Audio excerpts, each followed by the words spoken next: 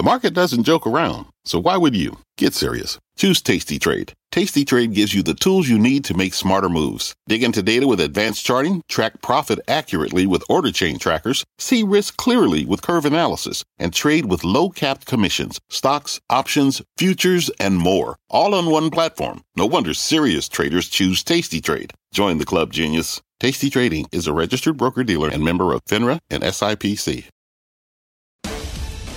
Right now on Fast, 40 years in the making. The Nasdaq officially closing out its best start to the year since 1983. Apple ending the day as a $3 trillion company. For the first time, it's up nearly 50% already this year.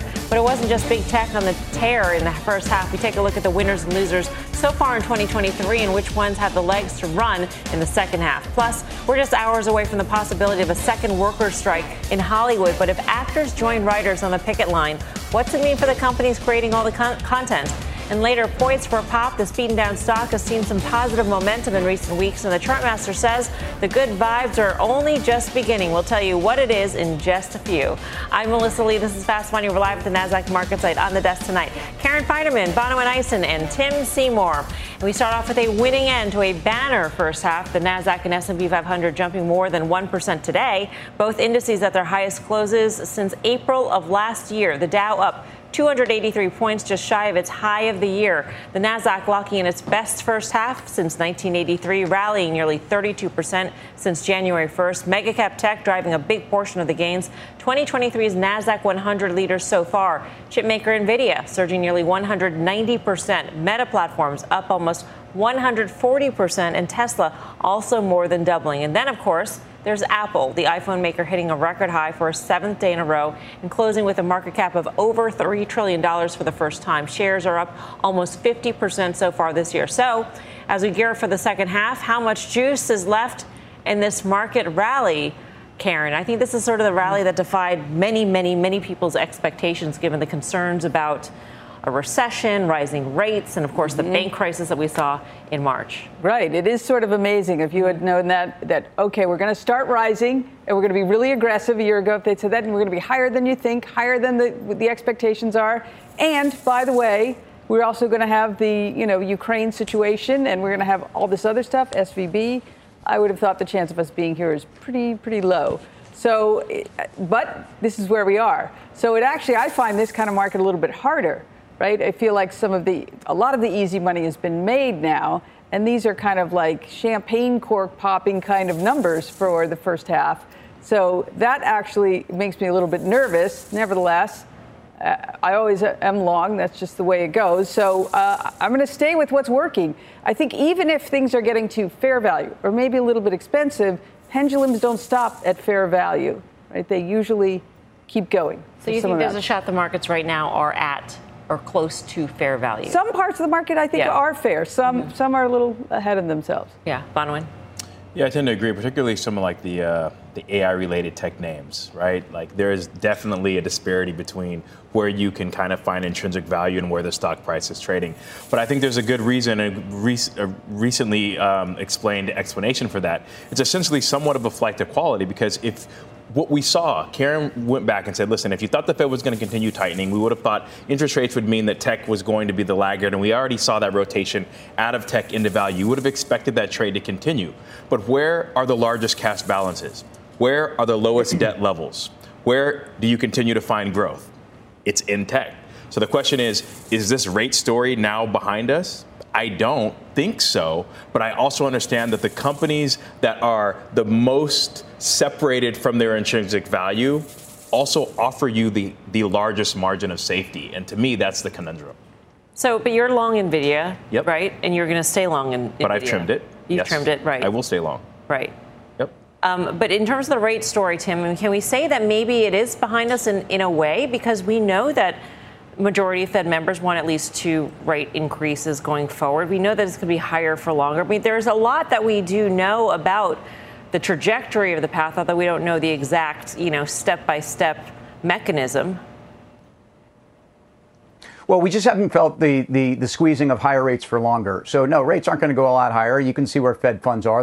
The interesting thing is we're now we've got 25 basis points higher between now and year end if you look at Fed fund futures. And that was not the case when we started the year. In fact, it was certainly calling for cuts. And as we got into March, it's also interesting that rates are closing the first half near the highs. And essentially, we talked about the 2-year note yesterday near 16-year highs. We talk about the 10-year, somewhere around 385 is right where we started the year. Remember, a lot of the equity rally was driven almost by a crisis, a banking crisis. And essentially overcoming that has been part of this catalyst for equity.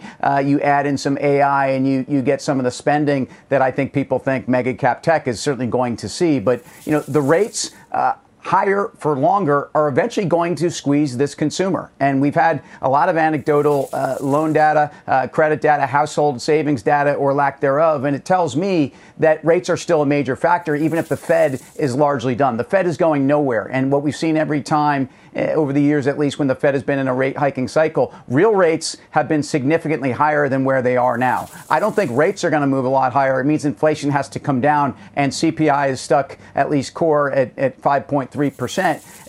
I just think that rates are a factor, and I think equities aren't worth as much when rates are 500 basis points higher. And if you think about roughly where the S&P was going into COVID on a forward multiple and where we are now, we're higher on a forward multiple. We're 500 basis points higher. So, yeah, I get the fact that near the end of the most aggressive Fed cycle has been positive for equities. I agree that it's positive for equities. Peak Fed, peak rates, peak dollar, peak inflation. That's the equity story. But this is all playing out slower than we expected. And I think the consumer is going to be the story of the second half. And I don't think it's going to be positive. Well, one thing that I wouldn't have expected with all of this is a GDP number like we just got, right? We were talking about recession. We haven't seen that at all. In fact, it's sort of significantly higher than I thought it would have been. So I guess that's sort of the path of least resistance, maybe, is the no recession, which would have seemed unimaginable a year ago in April. Right. Well, it wasn't just tech that had a big first half of the year. There were plenty of others. Carnival Cruise Lines, for one, are surging more than 130%, the third best S&P 500 performer so far this year. Pulte Homes getting in on the builder boom, soaring 70%. And General Electric and Chipotle each putting in gains of more than 50%. But not everything has come up roses this year. Advance Auto Parts, the worst S&P performer since January, down 50%. Healthcare also lagging, Moderna dropping 30%. Retailer VF Corp putting in similar losses, and energy also underperforming. Chevron, the third biggest drag on the Dow. So it got us thinking, how would our traders play this year's biggest winners and losers heading into the second half? We were just talking about NVIDIA, Bonawyn. That's one of your winners. What do you do with that? It is. So yeah, I'm glad we're continuing this line of reasoning here. So NVIDIA has been, it's up 200%, 190%, something extraordinary. And I think for me, this really is at the crux of the argument around AI. And the difference here between some of the other names is, yes, you have gotten multiple expansion, no debate about that, but you've also gotten earnings growth. And that is a big differentiating factor between other names that have just seen their multiple grow on speculation around what might happen in the future. Mm-hmm. The loser that you're watching, KRE? Yeah, listen, I think in some instances here, you just have a rebalancing. You have, an ETF here as opposed to a single name. So some of the idiosyncratic risks that you're worried about with the SVB and regional banking and commercial real estate crisis is going to be siphoned out. And so there, when you just look at laggard pockets of the market that really just haven't participated, I think there is a bit of baby being thrown out with the bathwater, and I would expect there to be somewhat of a catch-up trade, particularly in the REIT space where essentially they can move the losers off balance sheet and still retain those winners on balance. Mm-hmm. Tim, what's your pair, your winner and your loser? So winner that I think will be a loser are home builders. I think there's reasons why they traded higher, including just lack of supply and the home builders actually underwriting significant mortgage costs. I look at gross margins that actually came down almost 10 percentage points for the group. I look at ASPs that actually were, again, subsidized and are down. And I think these multiples are now at a place where they're far from cheap. I just think it's not a healthy environment, even though the industry-specific fundamentals are certainly favor the housing market demand. On the loser goes winner, it's energy. And energy, which actually XLE being your conduit proxy outperformed crude or Brent by about 4 or 5% in the first half of the year. And I think we're sideways on oil prices. I still think there's a supply issue. I still think that there's a dynamic around demand that is actually supported around India and China reopening. But I look at the energy sector as a place to invest, to find companies with free cash flow. And I look at an underperformance of 20% to the S&P in the first half. And I think that's an opportunity in second half. Yeah. Karen, you went within your own portfolio. Yes. And I got to say, I didn't understand the assignment a little bit, which was winners turning into losers and vice versa. It could be however you trade a big winner and the loser from the first half. No, I just made that up. Oh, okay. So one of the winners, I had a few, thankfully, was in this market, you'd hope more than a few, United Rentals. And actually, in the last 6 weeks, United Rentals is up 36% for no reason, basically. So I'm sticking with that because for no reason isn't a great theory. And then the other one, Foot Locker, which has really, really been terribly disappointing. You know, they had this exciting March investor day that I thought was interesting. And then that quarter right after that, terrible. I'm giving Mary Dillon more time, though. I think, it's going to take her some time, and I want to give her some rope. Hopefully, it'll work out well, because I think if she's remotely close on her plan, there's a lot of upside. Yeah. We do have some breaking news here on the banks making some dividend changes post-stress test. Let's get to Leslie Picker for all the details. Leslie.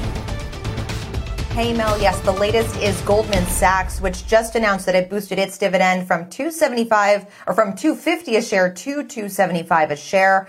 That's beginning July 1st, subject to board approval, but a 10% increase in that per share dividend price. Now, that's complemented by their previously announced $30 billion share repurchase program. So the buybacks stay at the same level. That's kind of similar to the trajectory of Morgan Stanley. They hiked their dividend by about 9.7% to 85 cents a share and then reauthorized a repurchase program up to $20 billion. That's without an expiration date beginning in the third quarter. JP Morgan, kind of that trend with the bigger banks, Wells Fargo, both of those also increasing their quarterly dividend in the third quarter. And they both, with JP Morgan, they continue to repurchase shares under an existing program. Wells Fargo basically left that door open, saying that the company has the capacity to repurchase stock. They will routinely assess that idea. Now, if you look at some of these larger regional banks that were subjected to the Fed stress test, on Wednesday, a little bit more muted in their capital return plans. Capital One announced its so-called stress capital buffer. That's basically a number that results from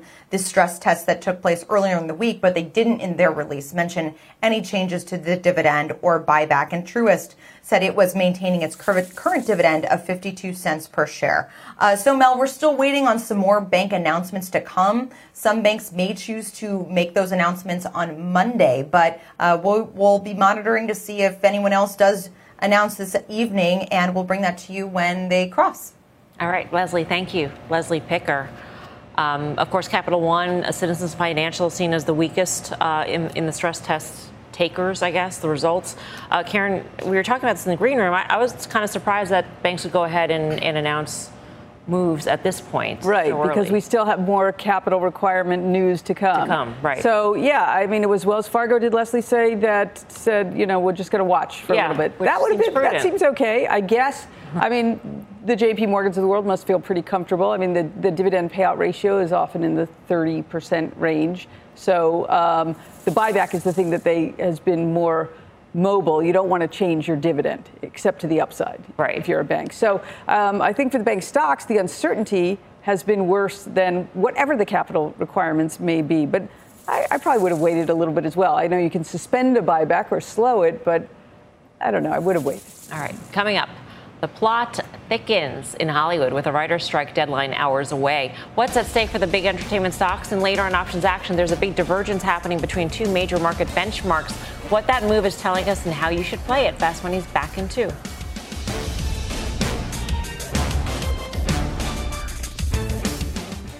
The spirit of performance defines Acura, and now it's electric.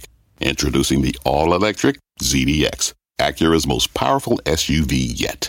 While what powers their cars may change, the energy that makes Acura never will. Crafted using the same formula that brought them electrified supercars and multiple IMSA championships, the ZDX has track-tested performance that packs an energy all its own. with a premium Bang & Olufsen sound system and up to 313-mile range on a single charge, and a Type S variant with an estimated 500 horsepower, the ZDX is everything they said electric could never be.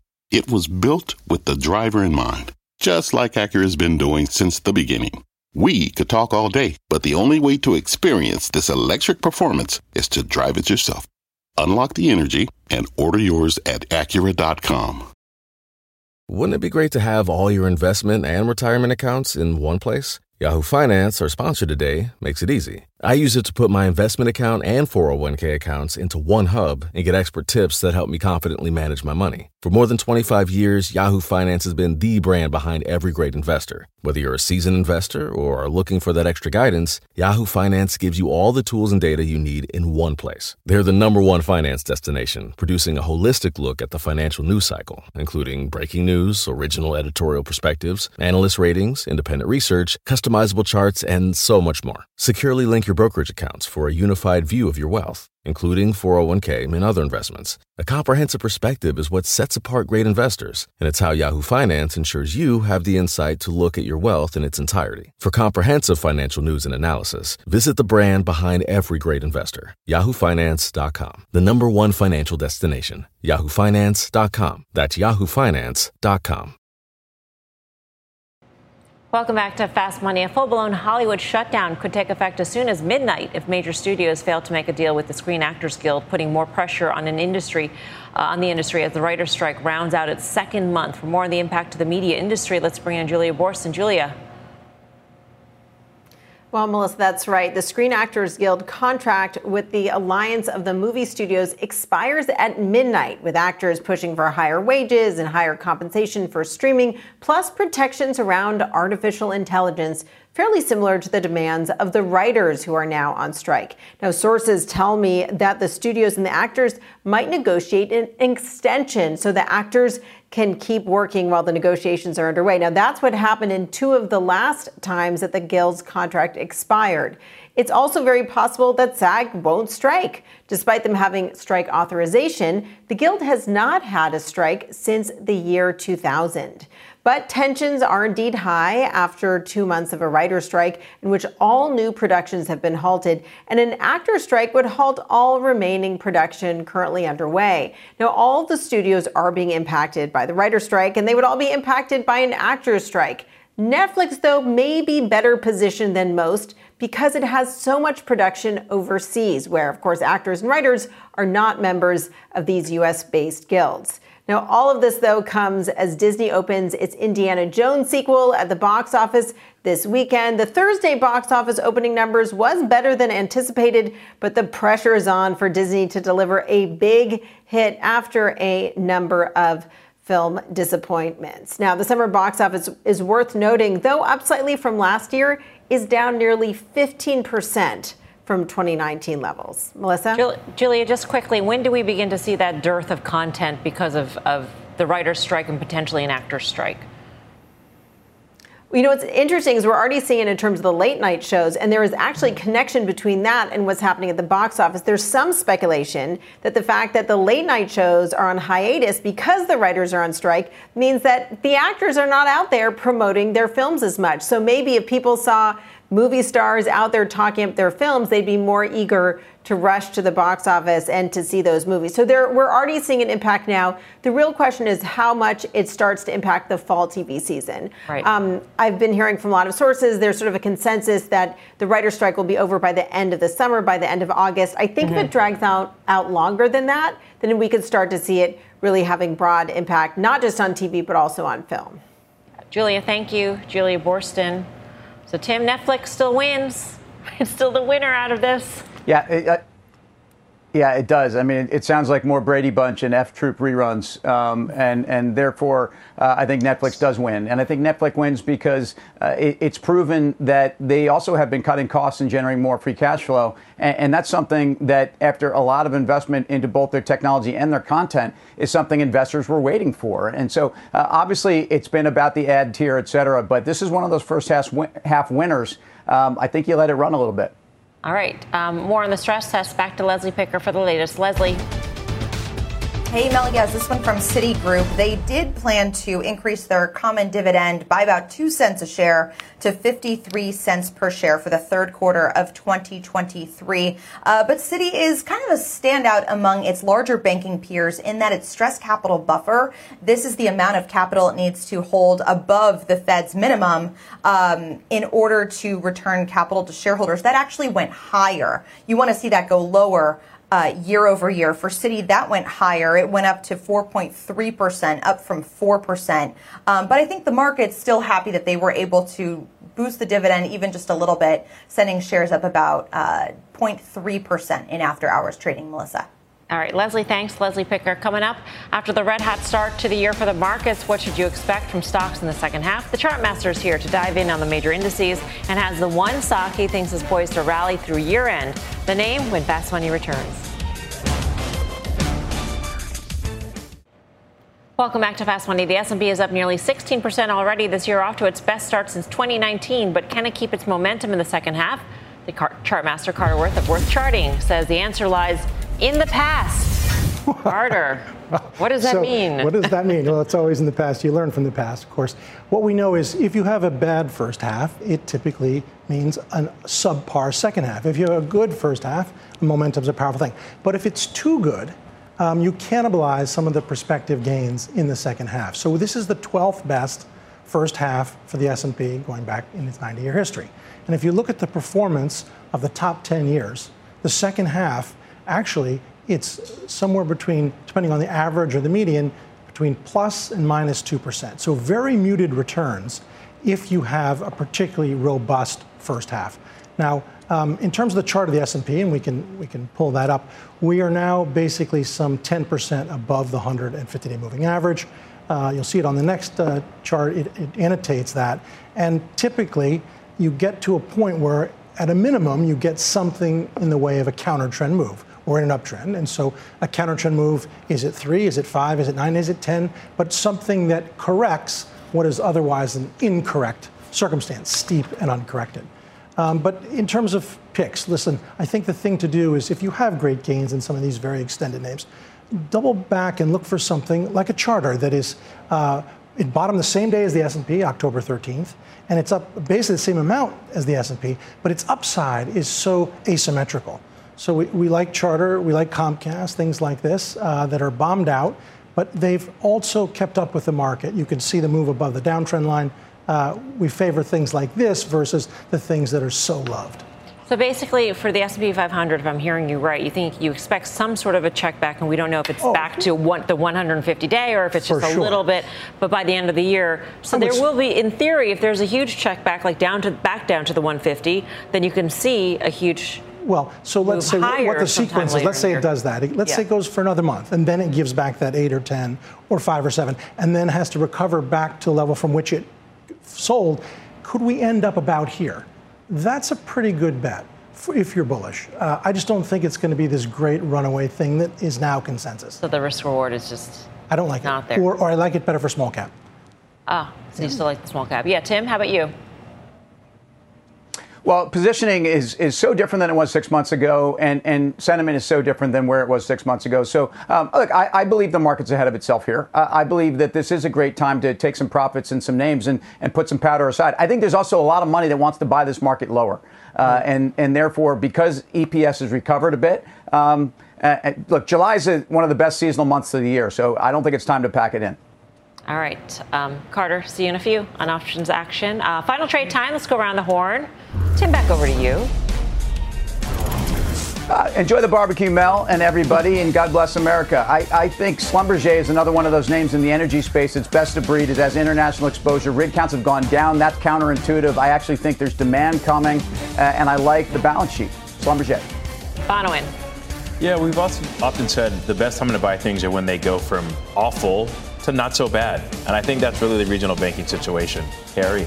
All right, Karen. We have to say Charter, of course, like Charter.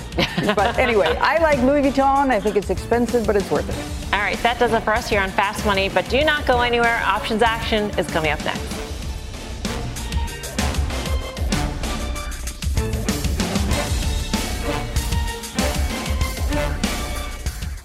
All opinions expressed by the Fast Money participants are solely their opinions and do not reflect the opinions of CNBC, NBC Universal, their parent company, or affiliates, and may have been previously disseminated by them on television, radio, internet, or another medium. You should not treat any opinion expressed on this podcast as a specific inducement to make a particular investment or follow a particular strategy, but only as an expression of an opinion. Such opinions are based upon information the Fast Money participants consider reliable, but neither CNBC nor its affiliates and or subsidiaries warrant its completeness or accuracy, and it should not be relied upon as such. To view the full Fast Money disclaimer, please visit cnbc.com/Fast Money Disclaimer. What's on the horizon for financial markets? At PGIM, it's a question that over 1,400 investment professionals relentlessly research in pursuit of your long-term goals. Specialized across asset classes, but united in collaboration, our teams provide global and local expertise. Our investments shape tomorrow, today. Pursue your tomorrow with PGIM, a leading global asset manager.